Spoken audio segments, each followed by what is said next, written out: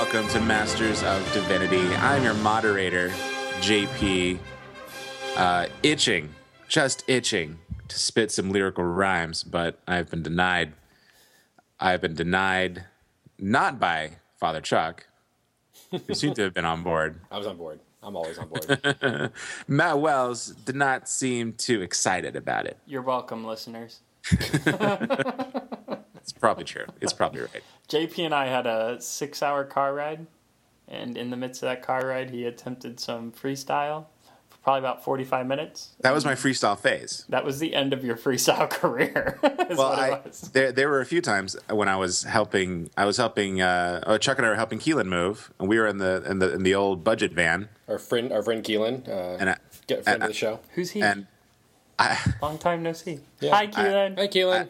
I had some pre-downloaded freestyle beats on my phone. You did. And I started playing them, and I was very disappointed that Keelan couldn't freestyle with the musical genius that he is. Hey, I did a pretty amazing show-stopping freestyle about my Burger King Whopper, if I do say so myself. It was epic one, and I did a pretty good one about parking the car, finding a parking space. So this is what we're going to do with our podcast. We're going to talk about the times you guys did freestyle raps when no one else was around. We will never. Like I could just sit here and be like, oh yeah, there was this awesome time where I freestyle rap. Oh no! And full disclosure, it's just a teaser. It was a freestyle about a Whopper, and it was awful, but it rhymed, and that was incredible because the fact that we could think of anything that rhymed quickly was pretty amazing. Copper, chart topper, showstopper, Cyndi Lauper. What is happening? He's testing my limits right now. That's what's happening. Gosh. Well, before we get this show started and we get to our topic, we need to make an acknowledgement. Today, August 29th, we have lost one of the greatest comedic legends of our time, Gene Wilder. He has passed away at the age of 83. Gene Wilder, as you know from, of course, most people know from Willy Wonka and the Chocolate Factory. No. Was it Willy Wonka and the Chocolate, or Charlie and the Chocolate Factory? Yes, it's Willy Wonka and the Chocolate Factory. Get those mixed up all the time because one of them is wrong. The novel was named Charlie and the Chocolate Factory. The movie was called Willy Wonka and the Chocolate Factory. The remake, and then the remake was Charlie and the Chocolate Factory. That's why you get confused. Or the Tim Burton adaptation of the novel. Okay, which one is Gene Wilder's? Willy Wonka and the Chocolate Factory. Makes sense, because he's kind of the star of the show. No, yes. Young Frankenstein. Also, Young Frankenstein, one of the greatest movies ever made. Frankenstein. Blazing Saddles. Blazing Saddles, also great. Wonderful quotes. Morons. I actually enjoy that movie way more than Young Frankenstein. I love them both. Yeah, that's a great movie. I haven't seen it. We got to show it to you. You would love it. Anyway, we will miss Gene Wilder, but fear not, because he lived a very long life, 83 years. Yeah, and he has left us tremendous work, and he was also suffering from Alzheimer's as well. Right. So he's in a better place. Yeah, I mean, just speaking of this, on Twitter and other places, of course, people are mourning in their own ways through social media, which is still a strange phenomenon to me. But people really getting upset over it, and I can understand being upset about because somebody compared this to the loss of Bowie and Prince earlier in the year, and I can understand being upset about Bowie and Prince because both of them were tragic, taken from us too soon kind of losses, right? Mm-hmm. Not to say that Gene Wilder's death is not tragic. It's but as you said, he's 83 years old. Oh, yeah. He had a long life. I mean, when you get to be 83, that's a good time. I mean, death in all of its forms is tragic, of course, but to act like it's, to act like an 83-year-old should be... It's definitely more cause to celebrate his life than to... Right. Yeah, there you go. That's a good way of putting it. But, of course, and there's that thing that drives me nuts on Twitter, which is people blaming the year 2016 for death. Yeah, I know. It's weird, right? It's the weirdest thing to me. Yeah, it just means, you're getting older. It's not 2016. We're getting old, and all the people that we grew up with are now dying. It's because we're older. I mean, I could offer a theological reflection on this, which I won't. Maybe that could be it for another time. But about why we do these sorts of things. But it is very We don't do theology on Masters of Disney. No, we never do theology on this show. That's not the whole point to our podcast. Meme culture and stuff. So like now everyone dies. You get to hear the 2016 meme, which is wonderful, right? Just ruins everything. Yeah, and like it's like darn you 2016. Like it's just, George R.R. Martin must be writing 2016. yeah, it's like it's a year, guys. Like there's no will behind it. It's just a number. It's a series of numbers. It's an arbitrary number, in fact. It just means that within this cycle between Earth rotating the sun, this number of people died, and that happens. People die. Yeah.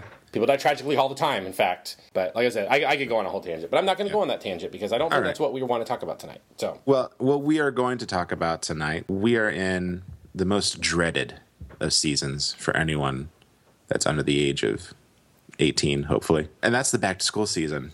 dun, dun, dun. Do you guys remember being in grade school, young teenager, maybe a preteen, and you're enjoying your summer, watching TV or something, and then the J.C. Penney back-to-school sale commercial came on? Do you remember the gut-wrenching feeling That sinking that you got? despair. For me, it was never the commercials. It was always like going into Target and seeing the back to school display. Oh, the backpacks and notebooks just ready to be plucked. Right. And there's like a moment where you're kind of like, oh, this is going to be okay. Like a moment like you get a new, like for me, like getting a new notebook, it's blank. It's sort of like, oh, there's possibility here. And then you're like, oh no, because then that means I have to wake up, before the sun rises, and I have to go deal with all this nonsense. I'll never forget one year whenever back to school comes around. I think of this one time I was sitting in like a church function, and my buddy Kyle comes in. He sits down next to me, and Kyle says, next week is school, right? And I was like, what? It was like I think it started like my sophomore year of high school or something. I just was not paying attention at all, and I was like, what? He's like, yeah, it's like next week. So then I had to go through all the exercise of getting all my stuff. And then I remember, like, I looked at my mom, and I'm like, is this really the deal? She's like, yeah, it's school is coming back. And so I remember I climbed in the passenger seat of the car to go to school that morning, first day of school. And I looked at my mother, and I just said, I don't think I can do this. That's funny. But that was probably the first year where there was not even a touch of anticipation of wanting to be in school. Like, for a lot of people, first day of school is like, all right. Like, yay, I get to see friends. I was like, nah, I don't care. I don't care. Well, it's funny. I remember I actually had a ritual for going back to school that I committed to all throughout high school, all 4 years. And it was the night before going back to school. The night before the first day, I always watched Bill and Ted's Bogus Journey. Interesting. Yeah. Don't know why. I think I just caught it randomly on my freshman year, like the day before my freshman year. And like ever since then, I watched it every day before school. It's a wonderful movie also. So It is really, really good. I also remember They used to give that away with your pizza. Yeah, they sure did. Maybe that was why. Huh. I don't know. Maybe I ordered pizza or something. I don't know. I also remember my senior year, the day before school started. And it's weird that I remember this, but I called every single one of my friends, including Matt, just to be like, all right, we're doing it, guys. The look on Matt's face is great. I can't wait to hear the other side of that story. Like, I mean, every year it was just dreading, right? But it was senior year, and I was like, all right, let's do it. We're going to get pumped. Senior year. I don't know if Matt remembers that phone call. He was probably like, oh, God, shut up, JP.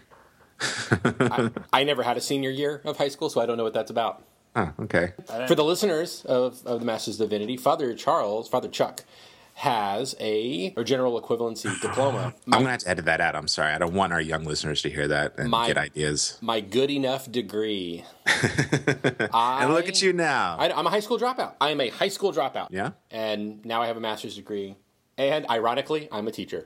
So stay in school, kids. You don't want to be a teacher.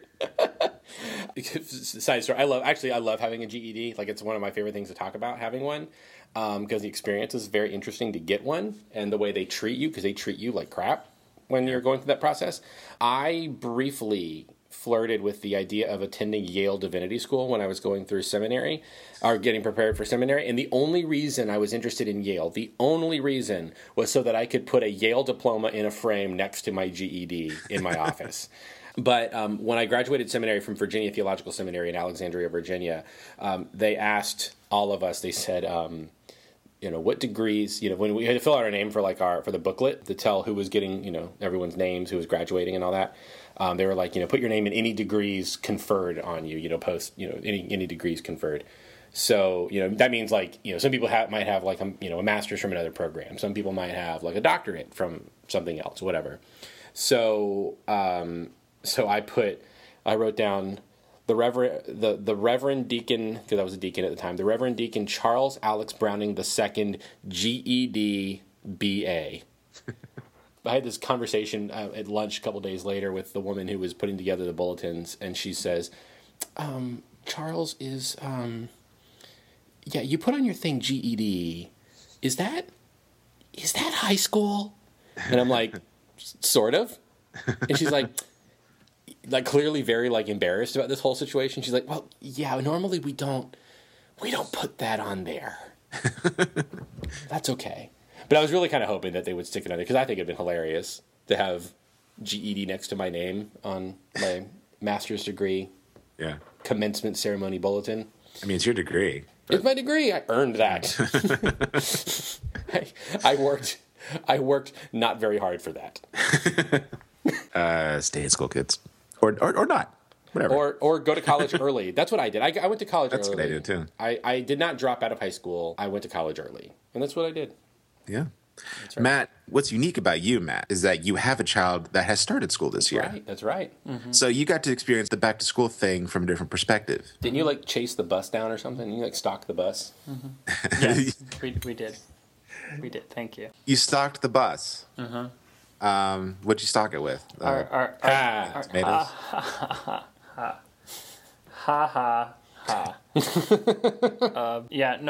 We found out that you can go to the class and take pictures on the first day, but our daughter wanted to ride the bus, so we followed it to the school. So you followed it, just taking pictures all the way over there, No, we actually lost them on the way. I'm not very good at stalking anybody, apparently. It's yellow. It's a big yellow thing. Usually a strobe light on top of it. But we beat them there. Well, that's good. So you took a better route. We took a different turn, and then I beat them there. So. I'm surprised that Bella took the bus. She's very young. I didn't start taking the bus till I was a teenager. Mm-hmm. No, she loves the bus. It's yeah. She's thrilled about it. She loves getting on the bus. No, actually, the most interesting moment was the first day at the bus stop. And my wife, Heather, she bent down to say something to her, and she's like, Mommy, I know. And she turned to talk to her friend, and I'm like, oh my gosh. It's already started. We've lost her already. That was fast. I am terrified of that moment with Charlie and Ford. Terrified of that moment when they sort of reject me. Because right now, we're the go-to people for them, my wife and I. And I don't think I can emotionally handle that.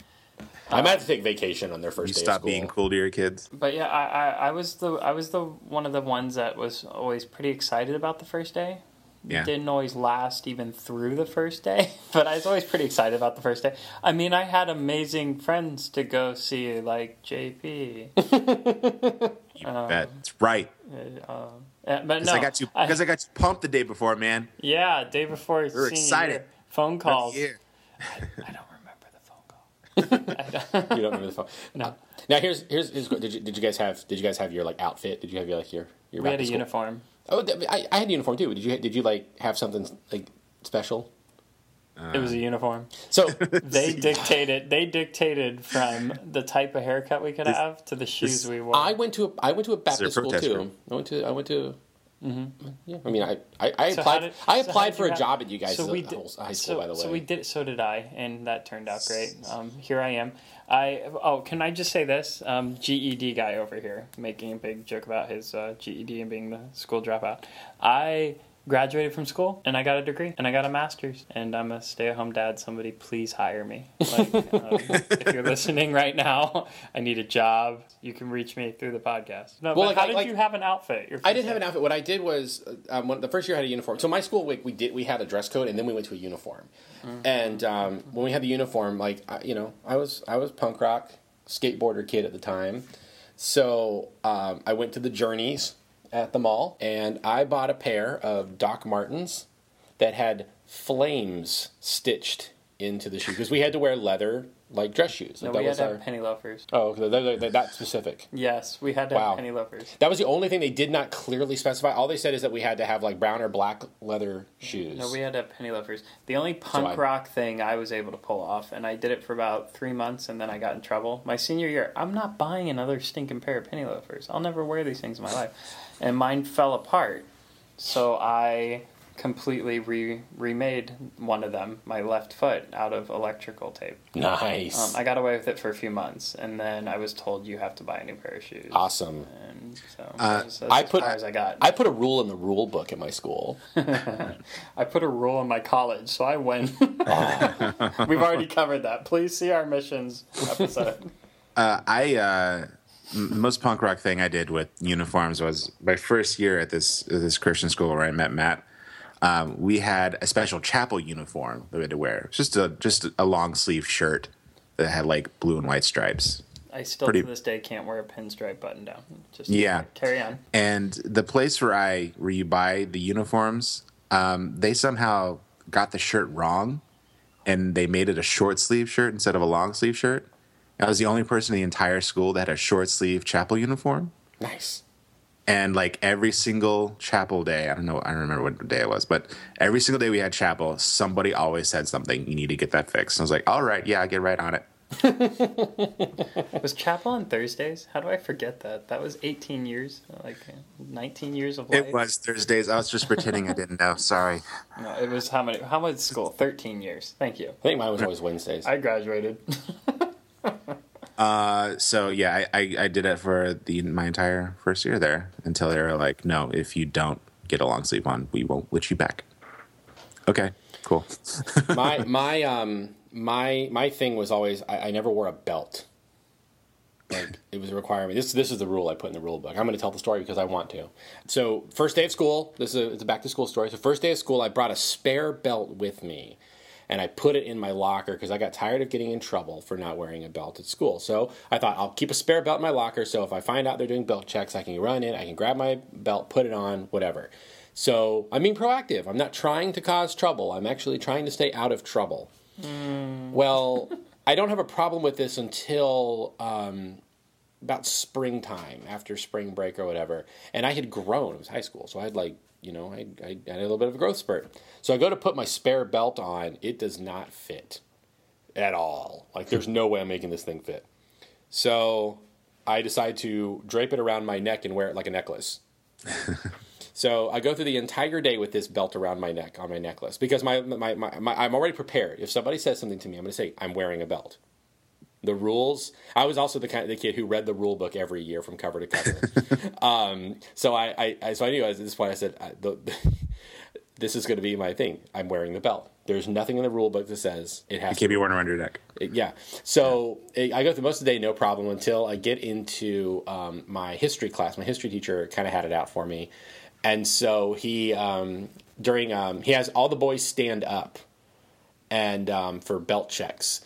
And he goes, Mr. Browning, is that belt on your neck supposed to be on your waist or whatever? And I said, well, I mean, I have a belt on. Yes. So, I mean, that's my belt. It's the only belt I got. And he clicks his pen because he's like, well, you're going to have to get yourself a detention. And he starts to fill out my detention. I said, hold on there. You can't do that. He's like, and why not? I said, because there is nothing in the rule book that specifies that a belt has to be worn around the waist. It only says it has to be worn. There's a pause. And we have this stare down moment, and I can see the gears working. And then he clicks the pen, and I don't get a detention because he knows I'm right, and there's nothing he can do about it. I would have just given you the detention. So I would have given it to you for mouthing off. So next year, first day of school, we get the rule book. Me and my buddy Eric, we sit down and we flip through the rule book cover to cover, and sure enough, there's an addendum to the dress code that says a belt must be worn, and then it says in bold and with italics, around the waist. Nice. Good going, Chuck. Yep, I was very proud of myself for that. Very proud of myself. My mother, who listens to every one of these episodes, by the way, she was also, I'm sure, very proud of me. I'm sorry, Mom, if you got a phone call that day. Well, then, so we're back to school. Matt gets to experience it as a dad. Chuck, you get to experience it as a teacher. Yep. What's that been like? We have all kinds of stuff, and It's interesting seeing it from the other side. But I will tell you what's awesome: faculty lounge. Being That's able where to the magic happens, guys. being able to hang out in that faculty lounge. I've always wanted to. Oh man, go behind that door. It's awesome. Coffee, candy. I always imagined a full bar. You know, Like, I bet if I dig around the cabinets, I might find something. I might. But no, it's being a teacher. It's a whole different thing because it really is. And I know I'm risking giving this away to any students who might be hearing this, but it's kind of a day we dread too. yeah. You know, because summer break ends for us as well.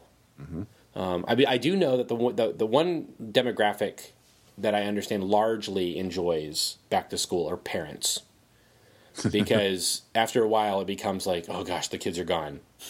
Right. Like I can do things during the day, but as teachers, it's sort of like, yeah, we're kind of dreading it too sometimes. Yeah.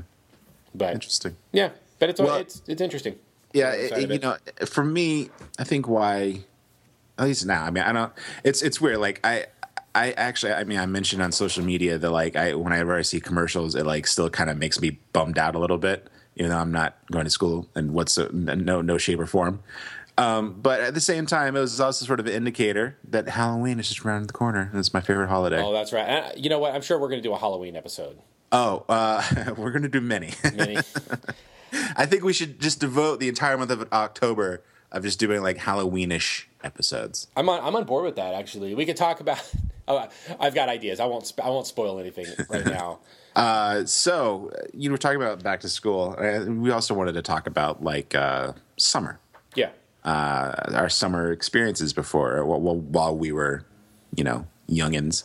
One of the things you Experience do summer when you go break. back to school is what I did with my summer vacation. Oh, that's right. Yeah. Exactly. What'd you do this summer? Yeah, Matt. What did you do with your summer vacation? Oh, you started with me. Yeah, Because I always start with Chuck. I'm starting with you this time, mixing it up. we spent a lot of time at Disney. Yes, you did. You spent a lot of time at Disney World, sir. I was thinking maybe you had moved there. Yeah, I would move to the cabins at Fort Wilderness. I'd move to Disney. I'd move there. Yeah, I'd live there in a heartbeat. Maybe we should Not get like a lying. nice big house in Celebration. We can share it all as one happy family. Celebration. Done. Scary town. We're moving. Like Whatever. tomorrow. It's Disney's town, and they have an interdenominational chapel. So like I could do the Episcopal services. You could do like the non-denominational services. awesome would This that would be? be great. There was a Baptist Done. church. There was a Baptist church that used to meet at the movie theater there, and I used to go there every weekend with my parents. It was weird. But go ahead, Matt. In Your about summer 20 vacation, mostly at episodes from Disney. Now that's going to be a reality. That would be awesome. Actually, I would do it in a heartbeat. We've changed everything. We live at Disney. What did I do with my summer vacation? Lots of Disney, lots of preparing for my daughter to go to school for the first time, like for real, on a bus. Leaves at like 7:30 in the morning, gets back at like 3:40 in the afternoon. Lots of that good stuff. What else did I do? I don't even know. I this think summer. you interviewed Rob Bell. We when you went interviewed to Rob Fan Bell. Expo. We began this amazing podcast journey. That was this summer. No, we did that, and that was in the spring. Was it in spring? It was in the spring. Yeah, it's spring. Who cares anyway? We talked to Rob Bell. We went to Dallas, the Fan Expo Dallas. Yeah, you guys did, didn't you? We world traveled. We made fun of Chuck because he didn't get to go to Fan Expo Dallas. Check your video is still like one of my favorite things, though. By the way, it is. It's hilarious. Yes, if you go to our Facebook page, look for our Fan Expo Dallas live videos, and then look for Chuck's response. A minute solid of kids screaming. It was great. While you stared dead into the camera, just dead stare, no emotion. And I think he shot that while we were waiting for George Takei. Yeah, I think so. Yeah. Yeah, we're hanging out with George. We got a good laugh at your expense. That is for sure. JP lived at my house for like 2 weeks. That was pretty awesome. That was interesting. It was. He was zero help when I like sliced my thumb open and blood Gross. everywhere. I mean, I'm glad you're okay, but gross. I just recounted that story to some people last night who came over. Yeah. They came over to our house to watch a movie, and I was telling them how you were just sitting there staring at me like you were gonna pass out. and then refused to acknowledge that I existed, except for this occasional like, do I need to take you to the hospital? I did. At least I threw it out there. Do I need? Do I need to? Do you need me to take you to the hospital while you're staring at the floor? It's like I'm up here, JP. He's like, We also, while we were in Dallas, we got to experience the Alamo Draft House, which was amazing, magical. It was magical. Yeah, we need one of those here. Well, Chuck, how was your summer vacation? What did you do? I went to Disney as well, if you recall. That's how I opened my summer. And it happened to coincide with the Pulse nightclub shooting, so that happened. And the alligator. Yeah. With a bunch of tragedy. I did a fair amount of sleeping in a little bit, taking it easy. But probably the other big thing that I did was I moved to my new house. Right. So those are really the two. That's like the bookend of my summers. I went to Disney and then I moved. So the moral of the story is, when you get old, summers are boring. Yep. Oh, I played a lot of Zelda. Did that. Well, on my summer vacation, I became a farmer. I saw the photos of your tomatoes. They look lovely. It was a giant tomato. Well, those actually aren't our tomatoes. See, no, we have. No, the listeners don't know this. Well, I need to be honest. So for his summer, he abandoned us. Carry on. Oh, stop! Carry on. Go ahead. I didn't abandon you, big babies. He came back to visit, and then he left again. Yep. You came very close to kidnapping me. I remember that. Yeah, for JP Summer, he did a lot of leaving us behind. Yep. He did. He did it twice. Oh, yeah. Mm-hmm. Yep. Cats in the cradle, guys. Did you go to youth camp? Did I go to youth camp this year? Did you go to youth camp? I never went to youth camp. I mean, I think I did. I don't know. When I was very young, 8 or 9, I did go to this camp called Sky Ranch in Texas. And I guess it was a Christian camp, but I don't remember doing anything particularly church-related. I just remember jumping on the blob and peeing myself one day. It's a very embarrassing story. I really had to go, and I was in my swimsuit, so I was like, I bet if I just went, like, no one would even notice. And I did, and everybody noticed. Nice. It was traumatizing. Nice. Yeah, because the weird thing to me is... Most people don't stand fully dry and pee themselves in their swimsuit and try and... I wasn't... That way. Yeah. I know that now. But it's crazy. 2 years ago. It's crazy, though, like, hearing, like, as Matt said, because it's true, when you get older, summer does get a little boring. Like, I think about, like, when I was a kid, I was, like, my summer was super involved. And, like, as a priest in a church now, what's crazy is how, like, my bishop, he has a really good joke that I got a lot of traction off of this summer, which is that Episcopalians are the only Christians that God trusts enough to take the summer off. I think it's pretty funny. But it's kind of true, because I remember growing up, like, as a teenager, summer was when everything went into high gear. It was like, that's when all the youth stuff was happening. During the school year, we didn't do as much. I mean, we had youth group on, like, Wednesday night or whatever, but, like, summer was when you had, like, we had a choir trip, we had youth camp, we had messy Olympics at our church. I don't know what that is.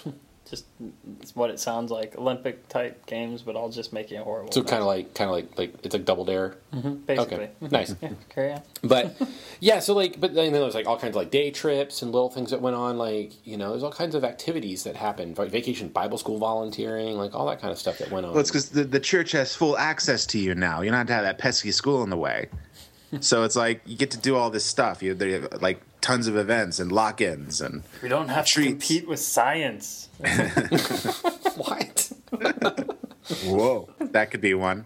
It's really funny because I wasn't that active over the summers, and maybe until I became friends with Matt, because I kind of piggybacked on his youth group every now and then, and I remember the summers being like, "Hey, I'm going my life."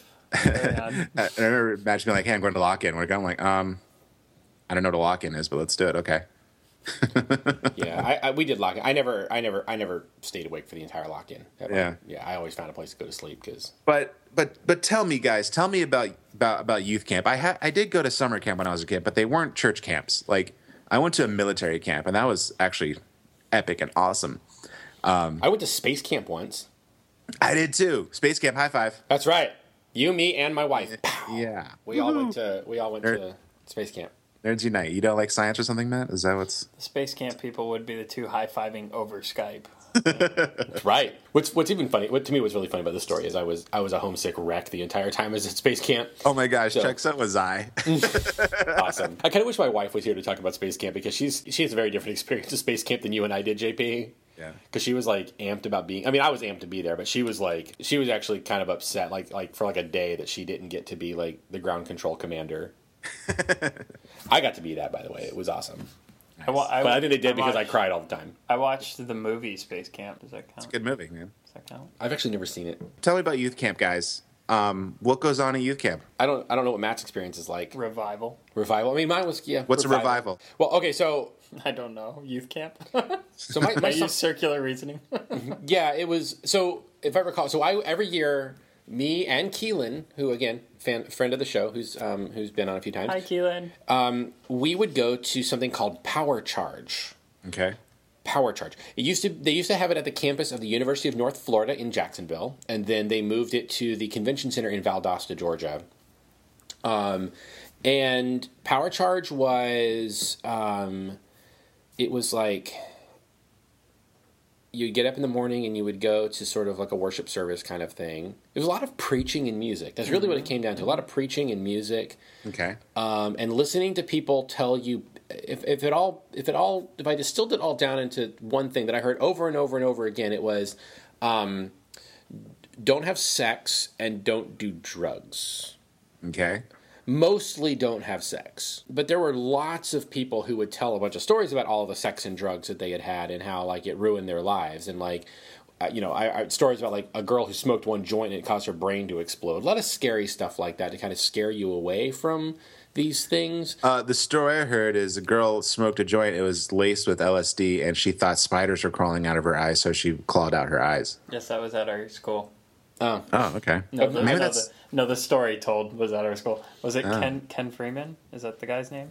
I don't remember if it was him or not. I mean, I've heard all this. But yes, we had a lot of people, like a lot of pastors getting up, like different evangelists and other people from around the country and they would give like their testimonies. And it was like, and then there was one guy. How'd they always end? Oh, sorry. Finish what you're But there was one guy who always got up and he made lots of homophobic jokes. Which at the time was like all the rage. Lots of homophobic jokes though. Like really a lot of misogyny and homophobia. That's really what I remember probably the most from it. Like I didn't have the language for it at that time, but of course, at being deeply into that world, it was it was powerful and emotional, and everything culminated every year with this thing called prayer chair. And it was the last night of camp where you would go into a room with a bunch of other youth groups, and they would have a couple of chairs in the room. They play some soft music, and you were encouraged to sit in the chair. Before the music stopped. Not No. musical chairs? Not musical chairs, no. Prayer chair? You sat in the chair, and when you sat in the chair, everyone was supposed to lay hands on you and pray for you. And it was always this very, like, emotional, heavy thing. And the expectation was that, like, really bad teenagers would be confessing their sins and, like, making their life right with God. And then the next morning, there would be, like, this big, like, if you sat in the chair last night, you should rededicate your life to, to ministry or whatever. And they invite you to come forward, make this big show of it. It was, like, super emotional. I never looked forward to it because everyone cried. I always cried. There was a lot of guilt, a lot of... It was very weird, but it was like one of these things that you would like talk about, like, I'm not gonna be tempted by girls this year. I'm gonna try to watch better movies and then listen to only Christian music and burn all my CDs, do all this kind of like stuff. And then it was, be really entrenched in the Christian culture. And then you go back to school. And like 2 weeks into school, like all of it had just gone out the window. And you'd feel like super guilty for not like having stuck to your commitments. And you'd kind of go back and forth throughout the school year until summer came along, and then you go back to camp again. And it would happen all over again, and you'd sit in the prayer chair and you'd go for it and you'd read it to dedicate your life to God, and then the cycle would continue and continue and continue and continue. Matt, is this your experience as well? For me, I went to Teen Leadership Conference, and it used to be like a 2-week trip. We'd go up and drive in a van full of crazy kids and stop somewhere on the way and spend a few days. Like the best memories I remember was North Carolina. Our youth pastor at the time, his parents' house in North Carolina. So we'd stay there a few days and then move over to the college for the week-long camp and come back after that. Usually a trip that took us several days to get there took less than a day to get back. I think the leaders were ready to get rid of us. They'd drive through the night and get us home. But very similar as far as how it was run. You'd wake up, it'd be like worship service with music and preaching, and then you'd have like a short break, and then you'd have another service, and then you'd have lunch, and then you'd have workshops, and then you'd have another service. I would say that I have to admit that mine was a more positive experience as far as the content being taught. It always seemed to be more just about encouraging young adults to be better people. And it was from the Christian point of view, but it was really about, just living by the kind of stuff that we stand for.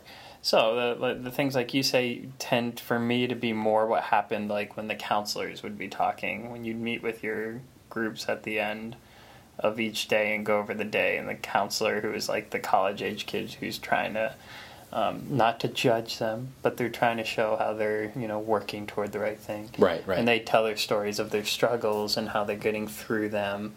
And it always ended for us with a giant bonfire the last night. Oh, yeah, we never had a bonfire. Which was a very similar experience, worship music, and then a chance for people to come up and share whatever they want.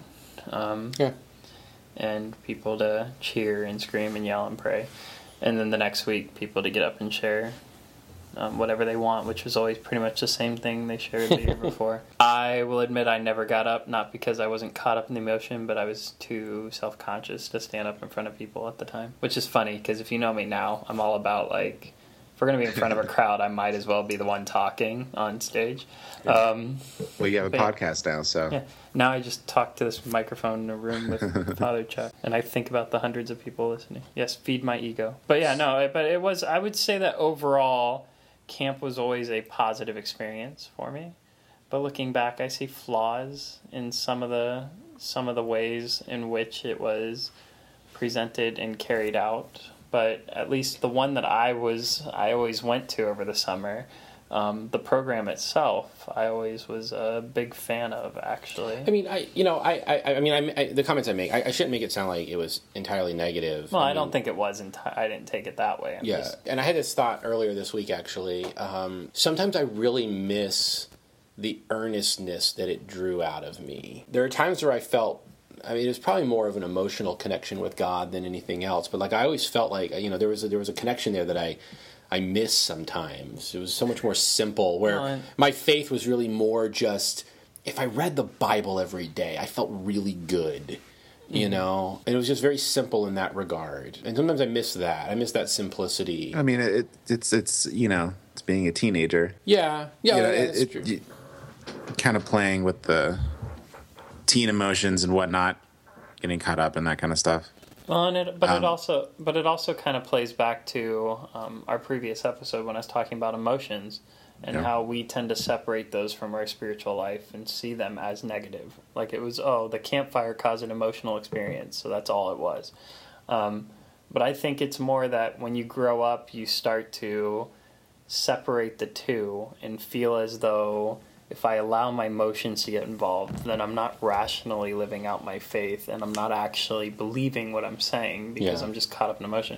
So we get so caught up in the thought process that we kind of cut ourselves off from just being able to feel it. And I think we were given emotion for that reason. It's supposed to be felt. It's when you go to a concert and you're in a room or a stadium full of thousands of people listening to a band, and they start playing that the one slow song, and I think for me, I instantly start thinking of Paul McCartney. I went to a Paul McCartney concert, and he starts playing the one song that everybody you hear the quiet singing along, and in that moment, it's like everybody's sharing the same experience, and there's an emotional aspect to it. But there's also like this unity that's drawn from that, which I think is what the campfire for me, or the chair for you, what it did for teenagers is show that when the emotion was allowed to be felt, everybody was basically placed on the same level for that short amount of time. Like I don't have to be afraid to get up and share because I might accidentally cry. It's like, no, everybody in the room's already bawling their eyes out because they're caught up in the emotion of the moment. So I think allowing ourselves to experience that actually can be a very useful and freeing and unifying experience if we allowed emotion to be more of it. But also, knowing, unlike the teenage side of me, that would allow the emotional experience and then at the end of it be like, that was fun, and move back to the ride home and goofing off in the van and causing problems and all that good stuff. It's balancing the two. So my moment, I'll just talk about for me when things changed for me. As I remember the last time I went to Power Charge, toward the end, they were doing the whole like recommitment thing. You know, they want you to come forward and recommit your life to God and this whole thing, and try to do better. And it's something I'd done every year. Every year I'd gone forward, and it was clearly leading. It was like, if I'm a good youth group person, this is what I ought to be doing. And so that's a lot of times when I did it. And I remember I felt the urge to go forward, and this was in the midst of some pretty heavy spiritual stuff for me. I remember hearing that still small voice, that we hear about in Scripture. There was that still small voice that said, you don't need to go forward. Because if you meant it last year, then you mean it now. It's like, why don't you take the commitment you made last year? What you want is the emotional fulfillment of going forward. You don't actually want what this commitment represents. You want to feel the good feelings of people acknowledging you going forward, of all of that. So if you meant it, you don't need to go forward.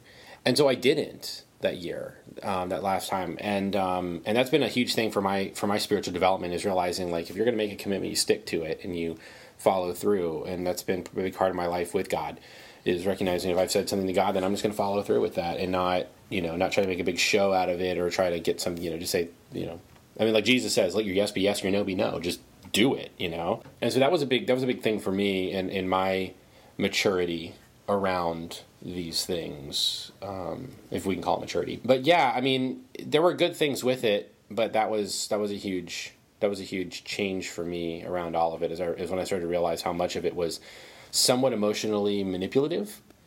And I use that, and I don't mean that willfully. Like, I don't want to say that they were willfully. I mean, maybe to some degree there was, but I don't want to say there was a willful emotional manipulation.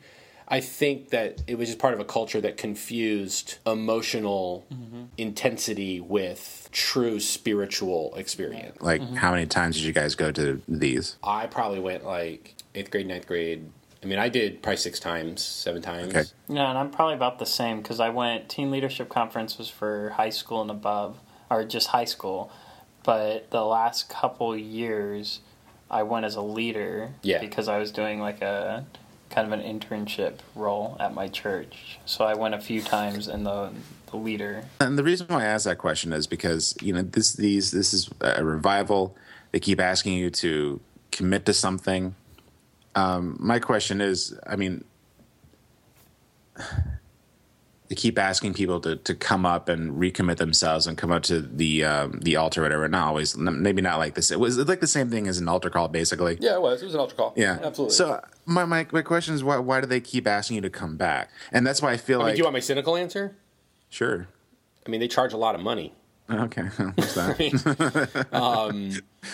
But I think at the heart of it, they really do think that they are offering something transformative for teenagers, and that the hope would be that teenagers would make. I mean, for crying out loud, like, as much as I make fun of it at times, I mean, it was obviously very successful in my case. I mean, I'm a pastor, right. and I would look back and say all of these experiences were major parts of what got me to this point. And, so even if it's in reaction to it, it still influenced me. So I would say that it comes from a good place, but a slightly cynical answer is there's lots of money involved. Yeah, and I would say along the same lines. I mean, I graduated seminary, and I would gladly be a pastor. So if you're looking for one, again, contact me on this podcast. If any pulpit committees listening to Masters of Divinity. Any search committees out there, I'm your man. It's just that I kind of feel like I've had a taste of it, and it's because when I was at that Christian school. Before I'm curious if you're getting ready to say the same thing. Do you remember when we went to Camp Sparta for the That's what I'm retreat. talking about. The retreats I thought we went on. so. I thought so. Yeah. Yeah, I was curious. And that was sort of the same thing. It was like not, I mean, kind of a revival, but not, I don't know what they would refer to it, but we had these retreats, and is it just in the fall, or did they have one in the spring? We just didn't go to the ones in the spring, or is it just like, It was once a year. I don't remember when, but once a year. yeah, so once a year. It's like over a weekend. So it wasn't like a couple weeks or 6 weeks or whatever. It was over like the span of a weekend, and we were on this retreat, and it was usually to a place where they had like a summer camp, and it was exactly like what you're saying it was, Chuck. Yeah. And it was just an emotional experience. It never changed me. It never added anything. It was just one great weekend with one great intimate weekend with what I believe, and with my friends and my teachers, and goat. We let the goat go in the dorm once. That was good. That was before me, but That wasn't when you weren't there for that. No, I was that not. was Matt's one big rebellious thing. I helped. We stayed at some camp that for some reason had a goat in the pen on the property, and I broke it out in the middle of the night, and we released it in the other class's dorm room, and their homeroom teacher woke up. Mr. Remchuk woke up with a goat standing on his chest. That's funny. That's really funny. I do remember buying. I guess they had like a snack bar or something, and I bought like an IBC root beer, and everyone thought I was drinking beer, like just walking around with a beer. That's funny. Because I snuck that in on the thing. No, I actually remember though. I'm curious. I'm interested that you brought up the reason JP is asking is I actually remember we stayed at different places. It was only one time that it was Camp Sparta. And the reason I remember that is that's the church, that's the summer camp that my church always went to. Mm-hmm. Like Teen Leadership Conference is the one I went to. I never went to the whole summer camp every year because I was the homesick kid. But that was at Camp Sparta when I was growing up. Until you were in high school, then you went to Teen Leadership Conference. But our school went there once, and that's actually one of the big experiences of my life was that retreat. Because they did communion the one night. Do you remember that? Do you remember Mr. Arterburn and Mr. Wright? And they did the communion service. You don't remember that at all? Was it the first year? I don't remember. I don't remember the specific year. Was it the Survivor themed year, or was it the next? Let's not talk about the themes. Don't bring up themes. They kept playing the Survivor theme every time. Downplay that. Just everything we said was undermined now. If you start talking about the themes of the Survivor weeks. was big then. Power Charge never had a theme. Teen Leadership Conference didn't either. TLC, Teen Leadership Conference. We always call it TLC, and that was the theme. Oh, they all have the acronym, don't they? Yeah, they all have the acronym. Sorry, but I don't think the next year had a theme. But I do remember. I do distinctly remember two different retreats. But yeah, I don't know what communion you're talking about. Maybe I know it's very vague. Yeah, somewhere I still have. They had the communion cups were made out of olive trees from Israel. They had them shipped in for us for the thing. I still have mine somewhere. I don't know. That one stuck with me of all the camps and retreats we're talking about. That one was an interesting one. Can we talk about the one thing about these camps that is legit universal experience that I'm sure all of our listeners will know about? That youth group crush. The youth group crush. Oh no, sorry. The youth camp crush. Not just the youth group, but the youth camp crush. Anybody have that? I never had the youth camp crush. Oh come on, that's like a universal experience. Like you meet a girl from another youth group, and like that whole week you pine over, and you are convinced that she is the love of your life. She's God's will for your life, and if you're like legit like in like a self-confident young man, you will spend your time pursuing that and trying to make that happen. Or if you're Father Chuck when he was in high school, that was standing at a distance and wishing that she would just notice you and getting angry when your friends actually make the moves, and then getting jealous and upset. Yeah, no, I never had that. No? I feel sorry for that girl. Yeah. But yeah, no, I never had that. Never. Really? Oh man, because that I feel like that's like it's a universal like youth group, like youth camp thing. Well, it's a universal camp thing too. Where's Keelan? If Keelan were here, he'd know what I'm talking about. You just put a bunch of teenagers out in the wilderness, and Well, we were on a college campus, not in the middle of the in the wilderness, but TLC is a college campus too. But yeah, like, and then of course, Fine, like, whatever. But in the midst of all this, you feel guilty about it because you're being told, to like try to, control your desires around the opposite sex. And Okay, all that I have a question. I have a question. This may be deviating a little bit, but I have a legitimate question. Did you guys ever have like a legitimate summer camp experience, like real summer camp? That's what I was getting ready to say. Yes, I did. What, like Dirty Dancing? Camp Sparta that I was talking about. I did go Camp to that Anawana? one year. Yeah. I did go to that one year out in the middle of nowhere. Camp cabins, middle of nowhere. I did that 1 year. The reason I was able to stay is because that was the year my mom was a camp nurse. So she was on the property. You guys ever jumped on the blob or anything like that? They had the blob, but I'm afraid. I don't of know what the water. blob is. We covered my Chuck. fear. We covered my fear of water. Remember? Right. No, we had something when I was like in like the elementary and junior high school camp was called Camp Summit, and it was legit camp, like with the cabins, like multiple bunk beds, like horseback riding, canoeing, out in the woods. Yeah. I got a sweet. Okay, first of all, I got a sweet vest. I'm just gonna comment real quick. I got a sweet vest. I wore that vest every single day. I had my outfit. That vest was involved with it every day. It had the pockets. It was like an outdoorsman vest. Sweet. but you give yourself My away. LA Gear pumps. Awesome. But no matter what, it wasn't a true camp experience because you just got finished saying, "What is the blob?" I don't know what the blob is. So You don't know it what the wasn't blob camp. is? I mean, I It know is- the movie The Blob. It is a gigantic. The X-Men villain. It's a gigantic floating, like just enormous raft, really. Just like gigantic raft. With the taller the tower, the better.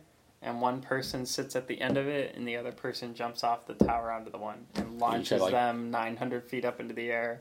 While the person who jumped onto it usually winds up going backwards. If you're lucky, into the dock, which causes everybody to crack up laughing. That's kind of awesome. No, I never did The Blob. No, that's the blob. So yeah, Never did The Blob. No, but I did. We got to try the blob together. I did Camp Sparta, which had the blob, but it went out into a Blackwater lake, which if you live in Florida, Brain amoeba. I was not the dumb one because I stayed off of it, especially not at Camp Sparta, which is known for pulling alligators out of the lake consistently. And then I also went to the Word of Life camp once, which was, again, cabins, middle of nowhere. But that was the year... It's a Word of Life camp, but it's also a competition during the week of camp. Like, churches go there to compete for, it's like Talents for Christ or something. But I won a college scholarship for my puppet show. Just saying. In your face. Puppets. Puppets. I was on the puppet team. You're all laughing. I remember that. You're all laughing. I won $500. Oh my God. So laugh at that. That I don't know what's more embarrassing evangelical, that you were on puppets or if you had $500. or if you had a flannel graph. I won $500. In your face. It's fine. Wow. Flannel graph that. Puppet ministry. We should on one of these days we should have the Reverend David Taylor, who is one of the chaplains at my school. We should have him as a guest on this show. He has all of that kind of stuff in his background. I never flipped the lid. He knows members of the power team. If you did the puppet team, you know what flipping the lid is? That's one of the reasons I won. Never did it. When people talk with a puppet, you tend to move your top fingers, so the top part of their head's going up and But you down. want They to call move it your flipping thumb. the lid. It's just the thumb that's supposed to move. Interesting. Yeah. I wish I could recount my Jim Henson summer over camp here. experience, but we need like another hour. Because I had an epic summer once when I went to like a real summer camp in Indiana called Camp Culver. Conveniently, this is something that none of us were in attendance with, so he can tell us it was epic. Epic. I mean, I can find the letters that I sent my mom. He's going to talk all about like his find- buddy Donkey Lips. He can find And the Budnick. he can find So the they put an fictional letters waffle. And the fictional ugly. letters he sent home telling his parents how epic his camp week was. Go Well, ahead, in carry on. reality, I mean, it was still epic, but I was still the homesick kid, and so most of those letters were like, I want to go home. You're still sending the letters home. I'm going to say right now, and just to be honest, and I know we probably need more time to go into this, but I'm a little freaked out by the revival thing. A little bit. Like, I'm a little- what freaks you out? What freaks you out a little about it? uncomfortable because it does feel very manipulative to me. It feels like you're creating a very intense, like manufacturing a very intense emotional experience for very emotionally sensitive people. Okay, so I went to a very, very Baptist Bible college for a brief period of time. Okay. Seminary Bible college, so I was actually kind of trained in like how to be a Baptist preacher for a little bit of time. I'm going to tell you a little secret. All right. So if you've ever been to a Baptist church, you know how at the end of the service, a lot of times the pastor will have the altar call. They'll play "Just as I Am" or something like that, Right. or "I Surrender All," and they'll have everyone bow your heads and close your eyes. And the pastor will get up and he'll talk about Jesus and talk about making commitments, and he'll lead you through the prayer, and he'll ask everybody, if you prayed that prayer, please show your hands. They'll ask people to raise their hands. You guys ever heard that? Yeah, of course, yeah. Okay. So you got the people that raise their hands. I was taught most of the time, you see no hands. You just say, I see that hand. I see that hand. Because it might encourage somebody who might not otherwise raise their hand to raise their hand. Can I touch back on a running theme through our show that we've teased you about a few times? Calvinism? No. Rob Bell wrote that in Velvet Elvis. Did he really? Yes, he did. It's been so long since I've read that book. Bell. He already wrote it. Yeah. No, I would totally agree with you, JP, that is a fear. I think it should be a fear. It should be a concern, but at the same time, there is a way to appropriately do it, is what I mean. I don't have a problem with the idea of sharing and growing together. So having them come up and share something and praying. Well, yeah, of course. And an actual the altar call, now's your time to come up and accept and get saved. A lot of times, I think that's a problem. I don't want to say all the time. I think there's people who've had legitimate, great, life-changing experiences.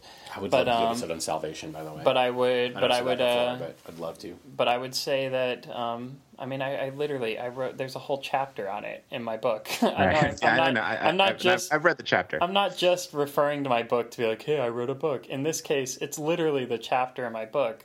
Yeah. The chapter's called Turn and Burn or Love and Learn. And the concept is the idea of scaring people to get a response from them and to get a salvation decision because of the emotional response to what's being said, and how a lot of times I think that's why we see repetitive nature of going back to do it over and over and over again. Right. Oh yeah, totally. You want to feel the spiritual high, right? Because it's about that. So I would say, JP, I think that your fear is 100% legitimate. And I would say most of the time it's probably accurate. But I would say my example I would give is actually Night of Joy. When we went to Night of Joy. And which is Disney's Christian concert, Disney's by the Christian way. Concert We've talked about it on the podcast. I know, but people may have not listened to that episode. Come on. And Third Day got up in front of the crowd, and they were like, we're not going to do a concert. We want to just do a worship experience with you tonight. And it's 1:30 in the morning. No, that's what I'm saying. That would be my response. But in this situation, that turned out to be amazing in the middle of Disney that night.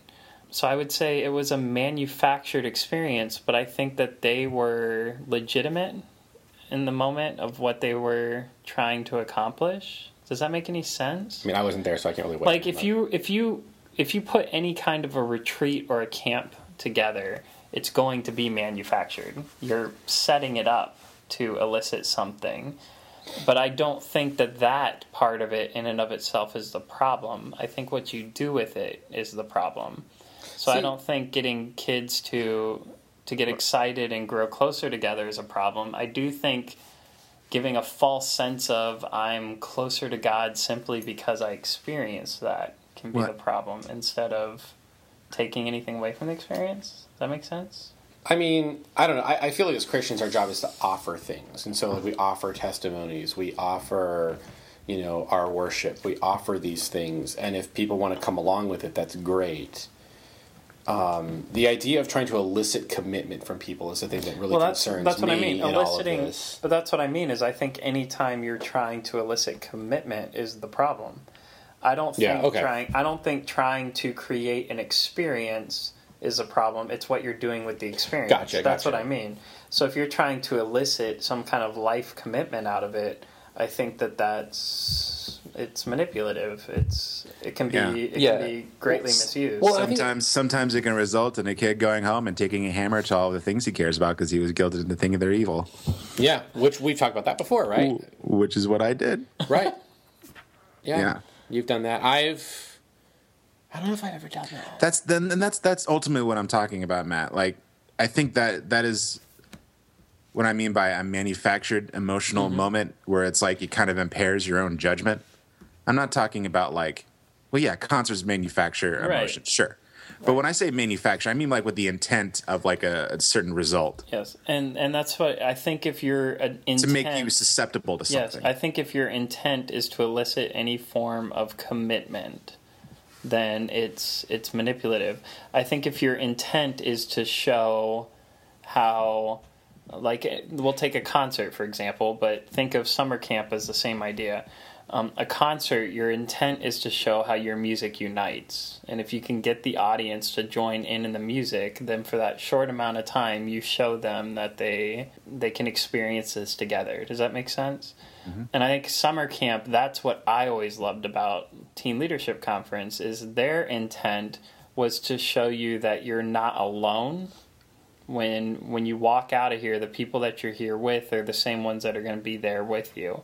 So their intent was for you to focus on that feeling of, I do have support, and then to take that, hopefully, and take the relationships that you built and go home and use that to explore what does that actually mean, but you have people there built in to help. If the intent is to gain some form of commitment, I think that's a very different territory to discuss, because it's not necessarily true. And I think that there's people who've had they personally have very real experiences from something that was intended that way. Yeah, I think absolutely.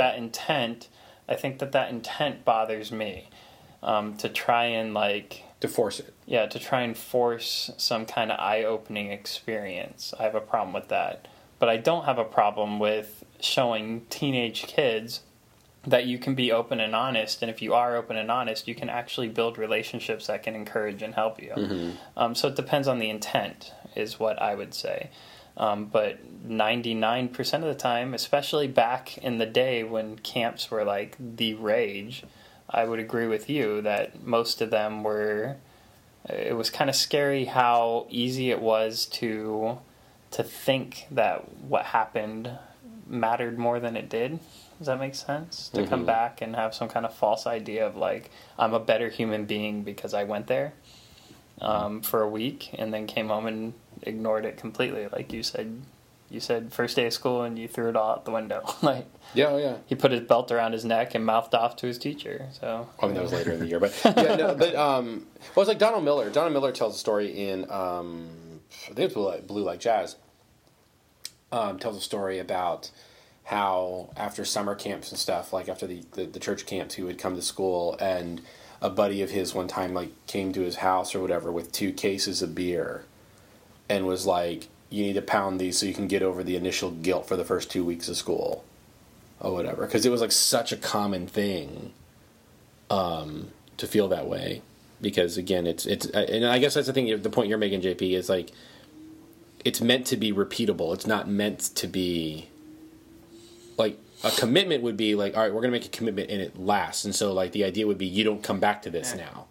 Yeah. But the desire is for folks to keep coming to this thing, and so it's not meant to be repeatable. But it's also that. But I'm with you though. Also, is that this is the danger of an emotional manipulation piece. And I'm trying to abusive. subtly suggest the idea of brainwashing. Yeah, no, and that's. I think you're right. Can I tell you, there's a statement I heard not at Teen Leadership Conference, gladly, because I actually have fond memories of Teen Leadership Conference. But other retreats I went on, and in actually a church I visited, also, again, glad to say not my own, there was not only an altar call, but there was a statement that for a short period of my life I kept hearing come up during these altar calls, where they would tell everybody, put your heads down and just repeat after me, and they pray a prayer, and then they say, if you just prayed that, raise your hand, and they do the whole I see your hand. Then they tell everybody to look up. And then after all that, they would be like, now, if you just prayed that, I want you to stand up and come up front. And the thing that I heard that made me so angry is, if you're not willing to stand up here in front of all these people here to support you, then you'll never stand up out there. I feel like I've heard that at like every single shows I've ever been to. I'm like, what in the, Yeah. what is, I mean, you want to talk about manipulation. Like, first of all, why'd you tell me to close my eyes so people could raise their hand? If you're going to tell people to stand up, and if Right. they don't stand up, they're wimpy. And Well, it's the Yeah. power of guilt. I mean, it's the power of guilt and all this stuff. You know what's funny is we're this is totally off topic, but I think you mentioned, Chuck, we should have an episode about salvation. That'd be a lot of fun. And this kind of leans more towards that. I've been watching this show called Making a Murderer on Netflix, which is a great documentary series about it's a true crime documentary series.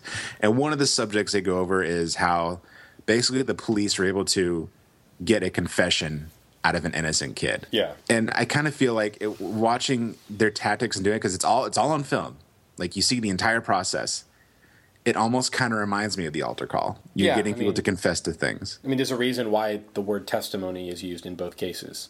Right. And you know, No joke. I'm gonna do the thing that that happened to you, Matt, that they came up with the word biblically abrasive. I want to come up with a new one. How about spiritual coercion? Yeah, within radical orthodoxy, in their reading of Saint Augustine of Hippo, Oh, Matt's really angry. sorry. and their reading of Saint Augustine of Hippo, Throwing they phones. talk about how Augustine mentioned that Christians are supposed to persuade, not coerce. Here you go, JP. You ready for this? Yeah. Many times it feels as if there's an attempt to scare people back to God. It's as though we can coerce them back to Him through the threat of eternal damnation. I would suggest that this may be the very reason why so many make a decision not to accept Jesus. This may explain why so often we see someone accept Jesus, in quotes, only to turn from Him and live a life that is completely opposite of what God wants for them. Maybe Jesus isn't who they were introduced to in the first place. And on that note, enjoy your school year, kids. Yeah, this episode took a turn, huh? Yeah, you had to ask that question, right? We're going to close out, but first I have one more question that will lead to 45 minutes of... But yeah, you said coercion, and that made me think of my book. This is a great book. Fix Me, Love Them. Find it on Amazon. It's on a link at every. I'll article. do an audiobook reading one day for our podcast. That would be actually That'd be fun. awesome. That would be fun. We'll all do one. I'm gonna go home and like highlight different sections I want us all to read. Cool. But yes, so we should be persuading, not coercing. And Yes. to me, it should speak the beauty of the gospel of Jesus and the reason why you should commit to the gospel of Jesus Christ should speak for itself. It shouldn't be something we should have to force to make happen.